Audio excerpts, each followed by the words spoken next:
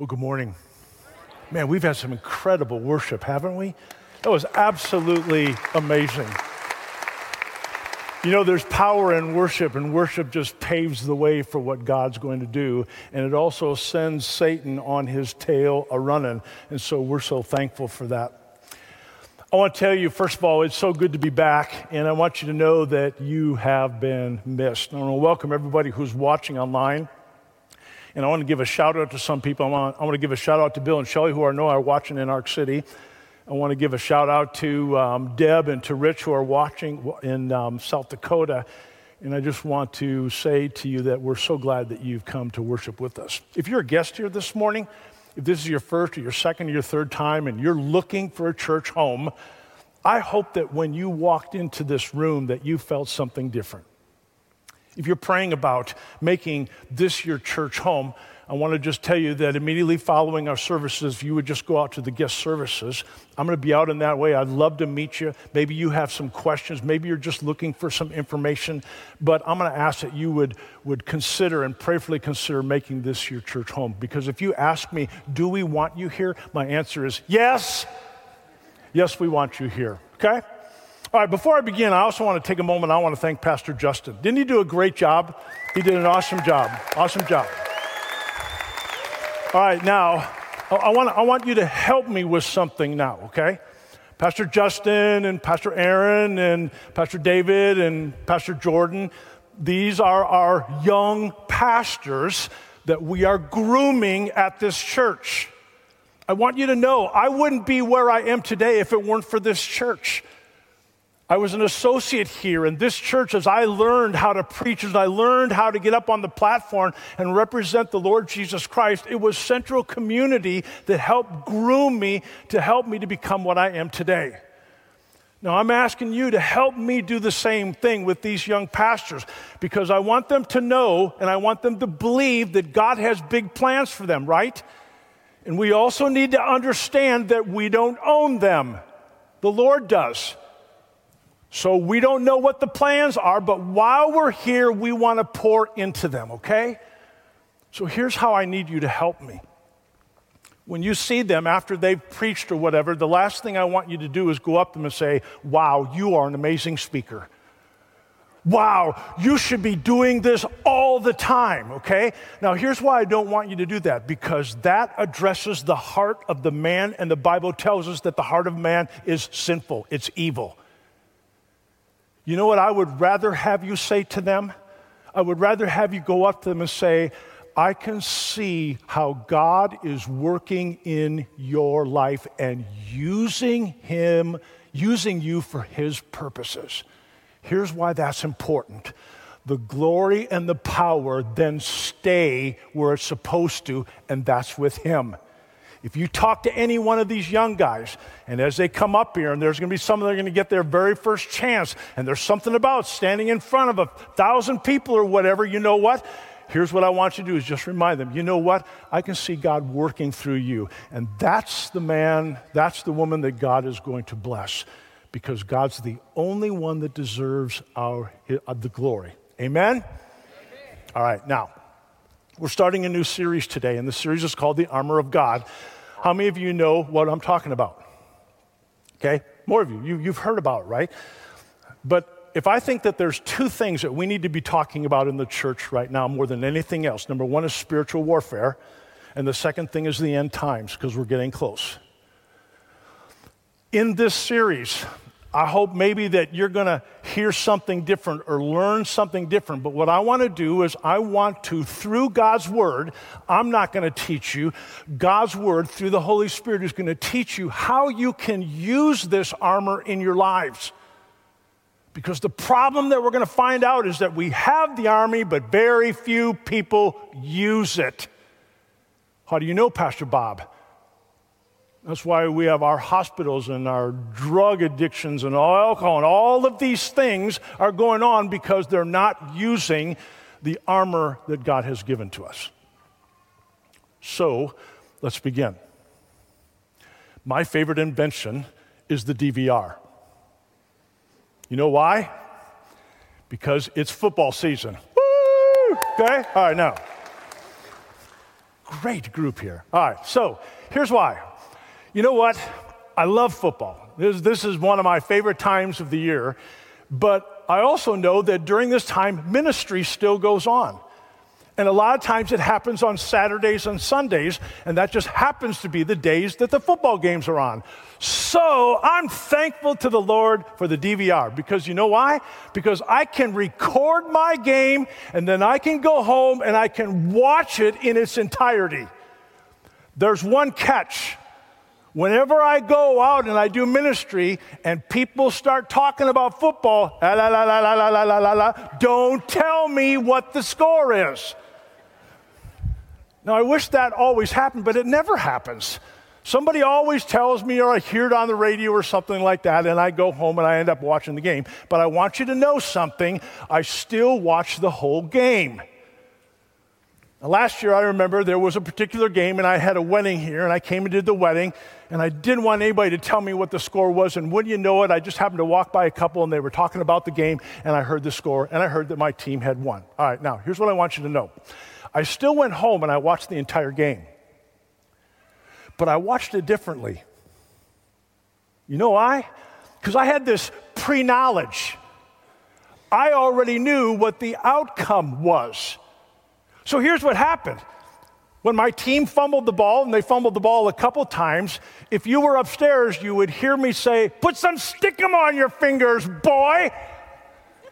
And when they threw an interception, and they threw several of them, it's the jerseys are red. The jerseys are red. You know what I'm talking about, right? But I got to tell you something, though. Even in the midst of all those mistakes, it wasn't that they weren't a big deal. I just knew the outcome, and so they didn't bother me quite as much. You see, that special knowledge that I had enabled me to look at the game different, because I knew in the end my team won. That's what Paul is trying to tell us in this series. He's telling us that in life, you have to look at life different. When it comes to the mistakes, when it comes to all of the things that happen, you can't look at life the same way the world does. Why? Because in the end, for the believer, we win. I know where I'm going to spend eternity. So the way I view the stuff that goes on in the world is different, because I have a pre-knowledge of what already happened. Case in point, this last week. Do we value them both? I never saw that coming, but I know what happened. The church didn't show up. It's real simple. When they went and they did all of their statistics and things, if everybody showed up, they were confident we were going to win. But you know what? We didn't, okay? Now, is that important? Sure, it is important. But I also am not going to let it bug me. I'm not going to let them throw me off my game. Why? Because I know the end of the story. All right, for this message today, I need to get ready, so I need to change my shoes, okay? Somebody said to me in first service, "You look like Mr. Rogers." All right, now, I want to tell you why I'm changing my shoes. I'm changing my shoes because these have leather soles. And you know what? On this carpet, these leather soles tend to slip and slide. And I want you to understand, I've got rubber soles with me because I'm interested in sure-footedness, okay? I want to make sure I don't slip. Isn't the truth the same in athletics? I mean, you think about it. A golfer wears special shoes, don't they? Right? What do? They have cleats on them. Why? So that they don't slip and fall. A football player wears special shoes, doesn't he? I mean, if it's on AstroTurf, if it's on a synthetic surface, he'll wear something rubber like this. But if he's playing on natural grass, what's he going to do? He's going to put on spikes, right? Same thing for a baseball player. Baseball players wear cleats. Why do they do that? They wear these cleats, they wear these kinds of shoes so that they don't slip and fall. Their whole interest is having sure-footedness. All right, now, I want to ask you a question here. Why is sure-footedness so important? Here's why. It's the key to victory. Tell me something. If you're playing basketball or you're playing some type of sport, or maybe even your job, maybe you're a fireman or maybe you're a police officer, are you going to be successful if you're slipping and sliding around? Of course not. You're going to lose. And that's the point I want to make this morning. I've got these shoes on so that I can be sure-footed and I can make sure that I don't slip and slide. Why? Because I don't want to lose. I don't want to fall. That's what the Apostle Paul is telling us. As he starts out this book of Ephesians, this is what he says, not once, not twice, but 3 different times. He says, stand firm, stand firm, stand firm. What does he mean? He means this: don't move, don't move, don't move. Did you know that a quarterback, before he throws the football, the key to a successful throw is found not in his hands, not in his arm, it's in his feet. That footwork is critical.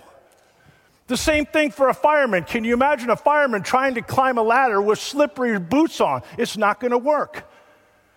And so the Apostle Paul tells us this. He says, we're in a spiritual battle. And in order for you to be victorious, the first thing you need to understand is you've got to be able to stand firm. You can't slip and fall. You have to stand firm. Now, what does that mean? Here's what Paul is saying. Don't get all up in arms about all of the things that you see happening in the world. Don't get all up in arms about the political things. Don't get involved in all of the disasters that are happening in the world. Stand firm because you're in a battle. If you're a follower of Jesus Christ, you're in a battle whether you like it or not. And Paul is saying to us, I want you to be successful. I want you to be victorious. Now, I also want you to understand something. When Paul tells us to stand firm, it's also the same word that is used in the Old Testament, and the word in the Old Testament is courageous. You see, what Paul is telling us is the same thing that the Lord told Joshua: be strong and courageous. What's he telling us? Here's what it is. Men, we're in a battle. And the battle is for your family. The battle's for your marriage. Satan wants to destroy your marriage. He wants to destroy your family. He's coming after your kids. And this is a call to arms. And Paul is telling us we better stand firm because the devil is coming. And what we're going to do over the next several weeks is we're going to learn about the equipment that God has given us so that we not only can stand firm and just survive, but so we can thrive and be victorious. That's what we want, right? And I want to suggest to you, these tools, this equipment that God has given to us is all that you need. Don't add to it. Don't take away from it, but if you use this equipment, you will be successful. Stand with me out of respect for God's word. As I read from Ephesians chapter 6, and I'm going to read verses 10 through 18. Here we go. Finally, be strong in the Lord and in his mighty power. Put on the full armor of God so that you can take your stand against the devil's schemes. For our struggle is not against flesh and blood, but against the rulers, against the authorities, against the powers of this dark world, and against the spiritual forces of evil in the heavenly realms. Therefore, put on the full armor of God, so that when the day of evil comes, you may be able to stand your ground. And after you have done everything to stand, stand firm then, with the belt of truth buckled around your waist, with the breastplate of righteousness in place, and with your feet fitted with the readiness that comes from the gospel of peace. In addition to all of this, take up the shield of faith, with which you can extinguish all the flaming arrows of the evil one. Take the helmet of salvation and the sword of the Spirit, which is the word of God, and pray in the Spirit on all occasions with all kinds of prayers and requests. With this in mind, be alert, always keep on praying for all of the Lord's people. This is God's word. This is God's battle plan. Let's pray together. Heavenly Father, I've read the book, and I know how this whole thing called life ends. We win. But in the meantime, the battle rages on. Teach me how I'm supposed to fight so that I might not be disqualified. And I pray this in Jesus' name. Amen. You may be seated.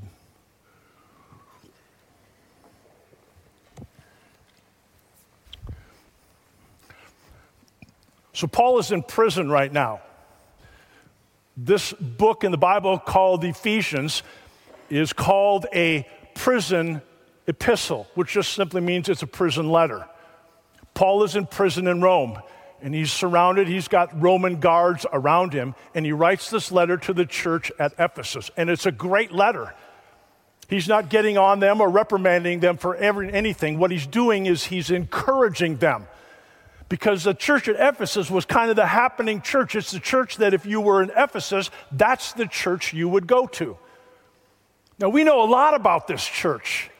If you want to read more about this church, it starts in Acts chapter 19, and you can read the whole story about what happened. But I want to give you a little bit of a picture of what happened. Paul was to visit the city of Ephesus on his second missionary journey. And when he gets there, he goes to the synagogue, okay? Now, I want to stop right there for just a minute. I wonder where he got that idea.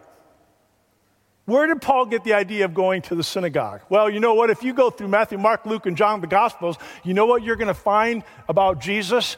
The Bible says every time he went into the city, he went to the synagogue. Why? As was his habit. So here's the Apostle Paul. What's he doing? He's just following the example. I'm going to be like Jesus, and that's exactly what he did. So he goes to the church of Ephesus, and you know what? Guess what happens? Ministry happens. Things start growing. The gospel of Jesus Christ is preached. You see, their problem is they knew about John's baptism, but they hadn't heard about the baptism of Jesus. And Paul begins to fill them in and tell them that Jesus is who he says he is. He's the Messiah. He's the one that died for our sins. And listen to this, ladies and gentlemen. He didn't just come from the Jews. He came for all the Gentiles. Woohoo! They had to be whipping and hollering. And the Bible says that God gave him great success there. And then you know what happened? Oh, a group of Jews, unbelieving Jews from the previous city, heard that he was in Ephesus, and they came in and they just caused a mess. And Paul's life was in danger. So what did Paul do? He left the synagogue and he went to a place called the School of Tyrannus. And you know what he did there? He just kind of set up shop. In all of Asia, the Bible says, people from all over Asia started coming in and asking Paul questions. And guess what happened? Ministry grew, the church grew, people got saved, more and more people became followers of Jesus Christ, or the way as it was known right there, and everything was good. But my friends, you know what? Paul had a special power from the Lord. You know what he was able to do? He was able to heal people. In fact, his power was so great, the Bible tells us that people would bring their handkerchiefs and they would rub their handkerchiefs against him. And then they would take these handkerchiefs home and they would place them over their loved ones or those who were sick, and people would be healed from it. But not only that, he also called out demons. He exorcised demons out of people. Excuse me. It's kind of funny because there was a group of men called the Sons of Sceva. And what they were doing is they'd been kind of following Paul around, and they were just amazed by the power that he had. And so you know what they did? They started listening to what he was doing and watching what he was doing, and then they decided to try it themselves. So one day they're out and about, and they come up to this guy who's demon-possessed, and here's what they say. They follow Paul's word. In the name of Jesus, and that Paul preaches, come out. And you know what? The demons came out. But this is what happened next. The demons looked at these men and they said, Jesus Christ we know, and Paul we know, but who are you? They then went back into the man and they pounded the daylights out of these guys, and they ran away bleeding and naked. Now, here's what I want you to think about this. The power of the gospel was so strong that people were being convicted. And in those days and in those places, there was a lot of witchcraft and things going on to the god of Artemis.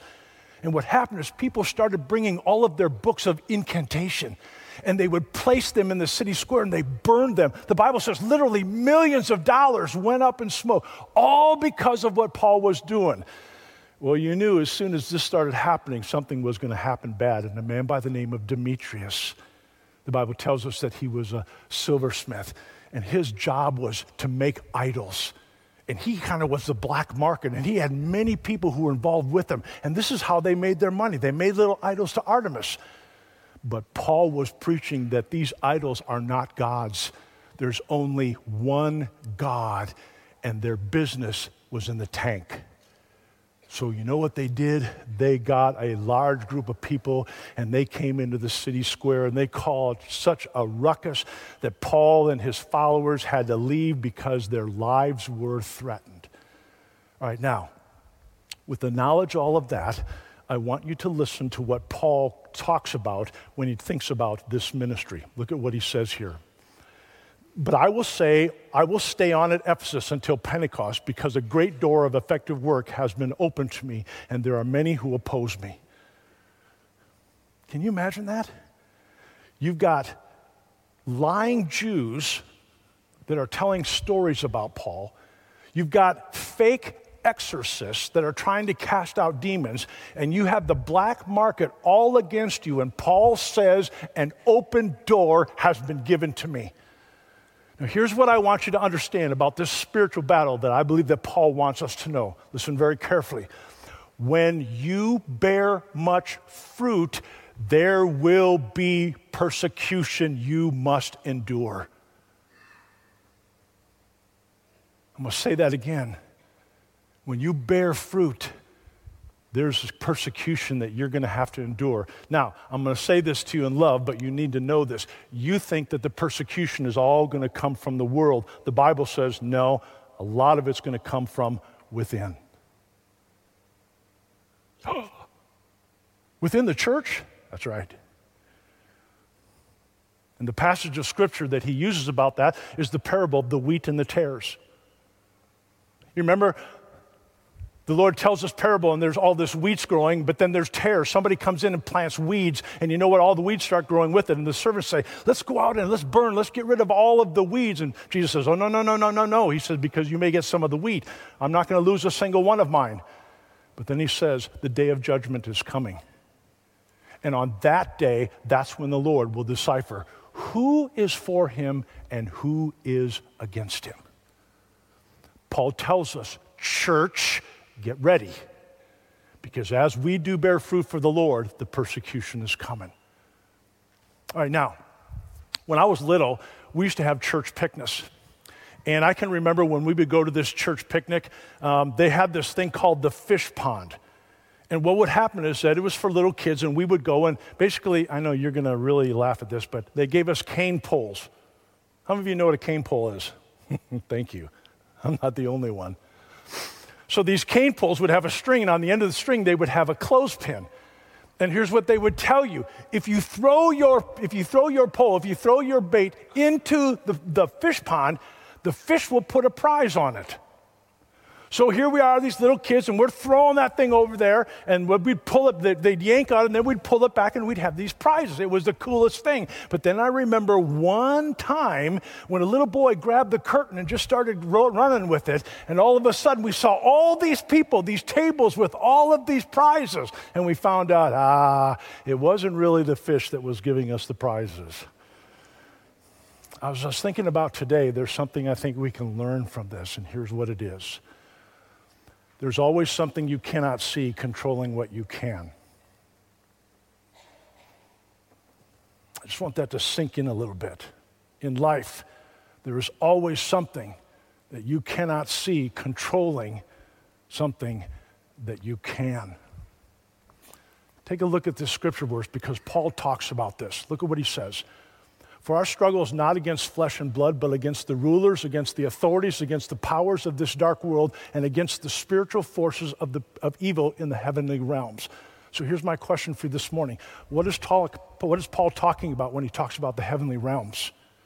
What does that mean? This is Paul's spiritual language. This is his secret language as he's describing the invisible world. He's describing the heavenly places. He's talking about this is that invisible world that runs parallel with the visible world. All right, now I want to just remind you again, there is the visible world that we all see, right? We live in this world, but there's also the invisible world. And I want you to know that all through this book of Ephesus, Paul talks about this. And here's what he says about the heavenly places. Here's what he says. First thing is this: our blessings are there. He says Jesus Christ himself is seated there. Later on, he goes on, he tells us, you and I are seated with Christ as believers there.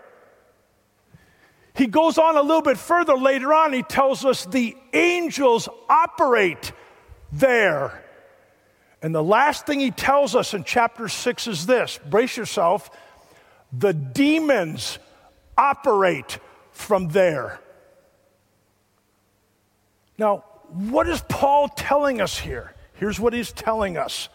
He's explaining to us that before you see something in the physical, visible world, it's already been predetermined in the invisible, spiritual world.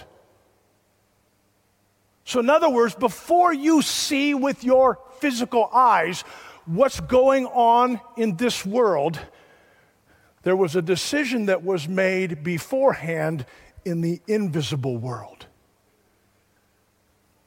So here's what that means, you guys. You got to live in two places at the same time. And you may think that's impossible, but it's not, isn't it? Technology has proved that, hasn't it? I can sit in my office right here in Wichita, Kansas, and I can be on a Zoom call at a board meeting in Lake Wales, Florida, right? You see, that's what Paul's trying to tell us here. He's saying this. He's saying, you all live in this world. But as believers, you have to operate from the kingdom of heaven. Everybody crystal clear on that? We hear physically, but our mind, I get all of my directions from my Lord and Savior Jesus Christ, who is in the invisible world. My friends, that's why prayer is so important, because prayer impacts that invisible world. And I know there's probably many times when you've been praying about something, or probably like most of us, me included, a lot of times I just stop praying because you know what? I don't think it matters. It matters. Because there are blessings in the invisible world that we don't have simply because we have not asked. And I want you to remember something. The Lord Jesus Christ is over everything, right? He's sovereign, right? He's over every business. He's over every government. He's over everything, okay? But he's given himself to the church. In other words, what that means is that all of the people who are living in the world who are not believers, they don't know that God is sovereign and that they are under his authority. But as believers, we know that. That's why we pray to him, because that's where our spiritual power comes from. It comes from what's going on in the invisible world. All right, now, Paul talks to us about, excuse me a second, I need to get a drink. My voice just isn't used to doing this anymore. All right, now, so Paul is talking about the weapons. He's talking about the equipment that we need to have and to be successful. And one of the things that I want you to know is this. When you use these weapons help you to operate in the spiritual world, which will in turn give you authority over everything that's going on here. Everybody understand that? That's why these tools are so important. If you use these tools, I promise you, it will give you what you need to operate in the invisible world so we can have authority over what's down here on this earth. All right, now, there's a problem, though, that Paul tells us in this, and here's what he tells us. He said the problem is why most of these tools don't work, this equipment doesn't work, is because y'all don't use it. That's why he says not once, not twice, but he says 6 or 7 times, he says, put on the full armor of God. You got to put it on. He says too many people are trying to fight this spiritual battle on their own, and they just get ripped apart. And where's the equipment? It's laying on the side. You see, this spiritual equipment isn't something you just put on one time. You put it on every day. Every day. You don't get dressed and say, okay, I'm dressed for life. I hope not, right? But what do? Every day we put on new clothes, and that's what Paul is telling us. He says every day you have to put on this armor of God. It's critical. All right, one more thing real quick. It says, therefore put on the full armor of God so that when the day of evil comes, you may be able to stand your ground, and after you have done everything, to stand. All right, I want you to look at that for a second, okay? What does it mean when he says the day of evil? Man, I wanted to know, what does he mean when he says the day of evil? Well, I understand, you know what, we're in this war, but what Paul's talking about is not a war. He's talking about a battle, isn't he? So what does Paul mean when he says, when the day of evil comes? Here's what it means. It means when you're in the doctor's office, and the doctor sits down with you and he tells you you have a disease that cannot be treated. It means when your wife walks into your room and she says, I don't love you anymore. It means when you've been in ministry and you believe that you've been faithful, but people are spreading lies about you. It means when you go to your financial possession and you think you've got everything you need to retire, and you didn't know what happened to the stock market, and all of a sudden you've lost everything. When Paul talks about when the day of evil comes to your life, this is what it means, my dear friends. It means when Satan has put his eye on you, and his sights now are to destroy you. There's a target on your back. And Satan hates the Jesus in you, and now he has launched an all-out attack on you. And Paul is telling us you can be successful. You can thrive in situations like that. But if you don't put on the full armor of God, you're sunk. All right, now I'm going to wind this down, okay? Because my voice is going quick. Somebody in here is praying that it would go fast, so I'm going to make sure that we do, okay?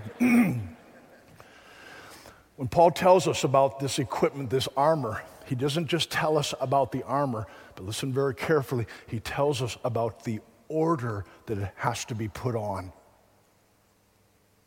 There's a right and a wrong way to put this on. And he tells us it matters in the way that you put this on. And here's what he says about it. He says, stand firm then with the belt of truth buckled around your waist. So the very first piece of equipment he gives us is the belt of truth. What is truth? I'm going to give you a real simple definition, okay? This is what truth is. It's God's view on any subject. That's what it is. Not your view, his view. Now, the question that I hope you also ask is, so why did God pick truth first? Here's the answer. Because truth is the only thing that will dispel the lies of the devil. Remember, your enemy's not flesh and blood. Your enemy is the evil one, and he is a liar. That's all he can do. All he can do is lie. Truth has always been. Truth has always existed. How do you know? Because the Bible says, I am the way, the truth, and the life. Jesus has always been here. You cannot have a lie unless you have truth. And what you need to know is the lie always makes you know that there is truth. Whoopi Goldberg. You know what Whoopi Goldberg said this last week? She said that God is for abortion. That's what she said. And then she gave a scripture verse to back it up. Want to know what it is? Do unto others as you would have them do unto you. And here's what she said. This is what she said. She said, you see, you can't force your opinions on me, and I won't force my opinions on you. All right, now let me just share with you the lie that they believe. When it comes to this whole abortion thing, there's several lies that they believe, but here's the lie that they believe. They believe that their body belongs to them. That's not truth. Now here's the thing that I want to just say real quickly about truth, and then I'm going to wrap this up. Here's what I mean. It's not the truth that will set you free. It's the truth that you have that will set you free. I know many, many people who have believed that what they've believed is the truth. But the problem is they didn't consult the Word of God. So truth is, the reality is how God sees anything, any subject, but that's where we need to look first. Now let me give you an example of what I'm talking about. Okay? Let's go back to the garden. And all I want to show you here is two things that Satan tells us right from the beginning, because here's what I want you to know. Satan always gives his disguise away. Always. And he does it twice in this verse, okay? Here's what it says. Now the serpent was more crafty than the other wild animals of the Lord God had made. He said to the woman, did God really say you must not eat from any tree in the garden? Okay? What's Satan attacking? He's attacking truth, right? Because truth is God's word. That's what he's attacking. He's attacking truth. How did he do it? He knew Eve didn't know the word of God. And that's when he went after her. And he said, did God really say? He's questioning truth. But here's the thing that I want you to see in that. That's not the biggest giveaway. You know what the biggest giveaway? It's this. Look. Now the serpent was more crafty than any of the wild animals. Say it together. A little louder. Now let's go to the next part. He said to the woman, did what? Is there something missing there? Where's Lord? If you go to the scriptures all through Genesis up to that point, the Lord God, the Lord God, the Lord God, the Lord Elohim, sovereign, the one who is over all things. What Satan was saying to Eve is, let's talk about religion. Let's talk about God, the position. But I am not talking about the fact that he is sovereign and that I am under him. No way. You see, Satan always lies. And he always gives his attack away if you just listen. But first, you must know the Word of God. All right, now I want to close with something that I think is really cool, okay? I didn't put this in your notes, but it's the power in the truth of the Word of God, and I'm in Amos chapter 9. You don't have to look at it right now. I'm going to read part of it, but I want you to write down Amos chapter 9, verses 11 through 15, okay? Listen very carefully. This is a prophecy. Now, in the days, about 2,000 years ago, when they would go to church, when they would go to the synagogue, on the Sabbath, here's what they would do. They would read the Torah, and then they would have a word from the prophets, and it's called the Haftorah. That's what they would do. Amos was one of those prophets. Here's what they read on that particular day. In that day, I will restore David's fallen shelter. I will repair its broken walls and restore its ruins and will rebuild it as it used to be. He's talking about Israel here. So that they may possess the remnant of Edom and all the nations that bear my name, declares the Lord, who will do these things. The days are coming, declares the Lord, when the reaper will be overtaken by the plowman and the planter by the one treading grapes. New wine will drip from the mountains and flow from all the hills, and I will bring my people Israel back from exile. They will rebuild the ruined cities and live in them. They will plant vineyards and drink their wine. They will make gardens and eat their fruit. I will plant Israel in their own land, never again to be uprooted from the land I have given them. The prophecy here is that God is going to bring back the land of Israel, and he will establish that land. That happened on May 15th, 1948. When the boundaries of Israel were once again restored, and Israel became a nation. And the Bible tells us never again will they be uprooted. That's the prophecy and the power of the truth of our God. And by the way, May 15th, 1948, you know what day that was? A Sabbath day. I love how God just puts a cherry on top, just to make sure that we know He's in control. All right, so this is the direction that we're going. Next, we're going to talk about truth, and we're going to talk about righteousness, about how we do this. We want something that we know. This is how we put truth and righteousness in our lives. But it begins by understanding what truth is. All right, now, listen very carefully. There may be some of you here today, you have some questions. And you're just not sure about everything that I've been talking about. There may be some of you here today that says, you know what, I need to know more about this God. I need to know more about His power. And just like those people in Ephesus, you're telling me that Jesus Christ came and died for me? You know what, we have the answers to those questions.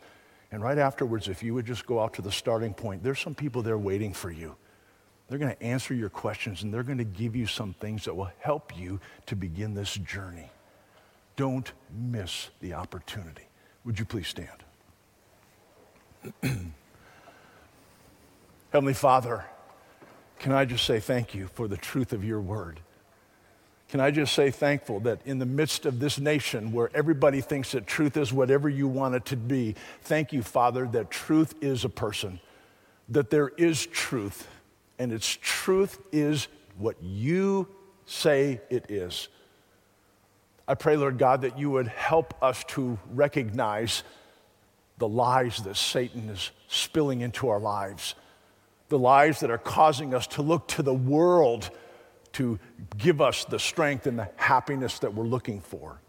I pray, Lord God, that we would be reminded that you have given us everything we need. All we have to do is put on this armor of God, and it begins by putting on truth. And Father, that's the direction we're going. Reveal to us the truth, not what we think it is, but what the Bible says it is. And it's in Jesus' name we pray. Amen. Receive the benediction as you go, okay? The Lord bless you and keep you. The Lord make His face shine upon you and be gracious unto you. The Lord lift up His countenance upon you and give you His peace, His joy, and His strength. God bless you. We'll see you next week.